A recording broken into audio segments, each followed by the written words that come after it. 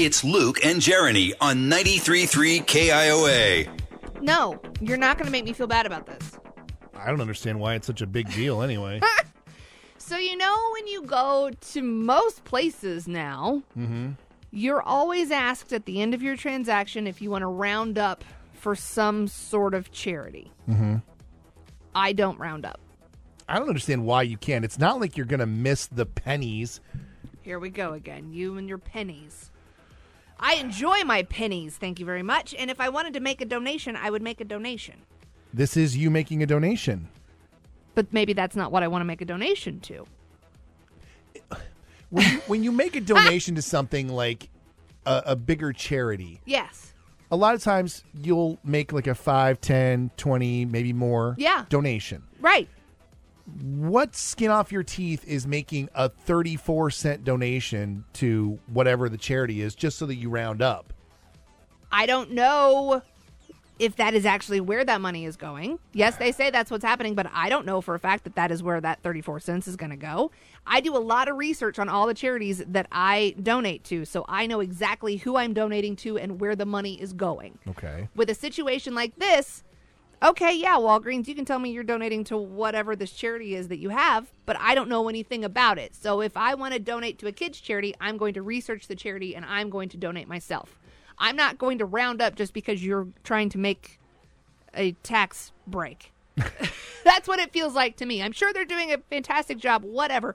But myself, me, if I'm making a donation to something, I do a lot of research and make sure I know exactly where my money is going. So I like to go to Firehouse Subs. Okay. And they were actually one of the first places that really started to do the rounding up thing big and heavy. Right. Because they do it with every order because they support local firefighters in the communities that they serve. See, that one I would probably go ahead and round up to. I will say that one time I went to a firehouse and it was during the lunch hour, so it was pretty busy. A lot of people milling about, sitting down, eating their lunch, in line to order.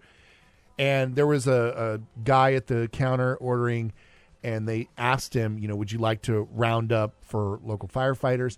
And he so emphatically said no that it was like the record scratched on the music and everything stopped.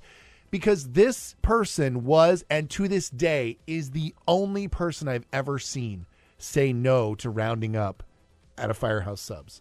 For that one, I would probably round up just because, again, I've done my research and I understand that that's what they're doing with it. But a lot of times when you go somewhere, they just say, do you want to round up for charity? What's the charity? Like, who are you giving this money to? Or they'll just say, do you want to round up for kids? What? Whose kids? Right. Like, okay. Like the CEO's kids? Sure. I don't know exactly what you're talking about. So I will just say no, thank you, and I will keep going. Or I will hit no, because I know that I'm going to make a donation to whatever charity it is that I've done my research on. Half the time. Usually it's an animal charity. I just like to have the nice round number. See, that's where they're getting you. They're trying to hit that point where your OCD kicks and they're like, oh, you just rounded up 34 cents. That's totally fine.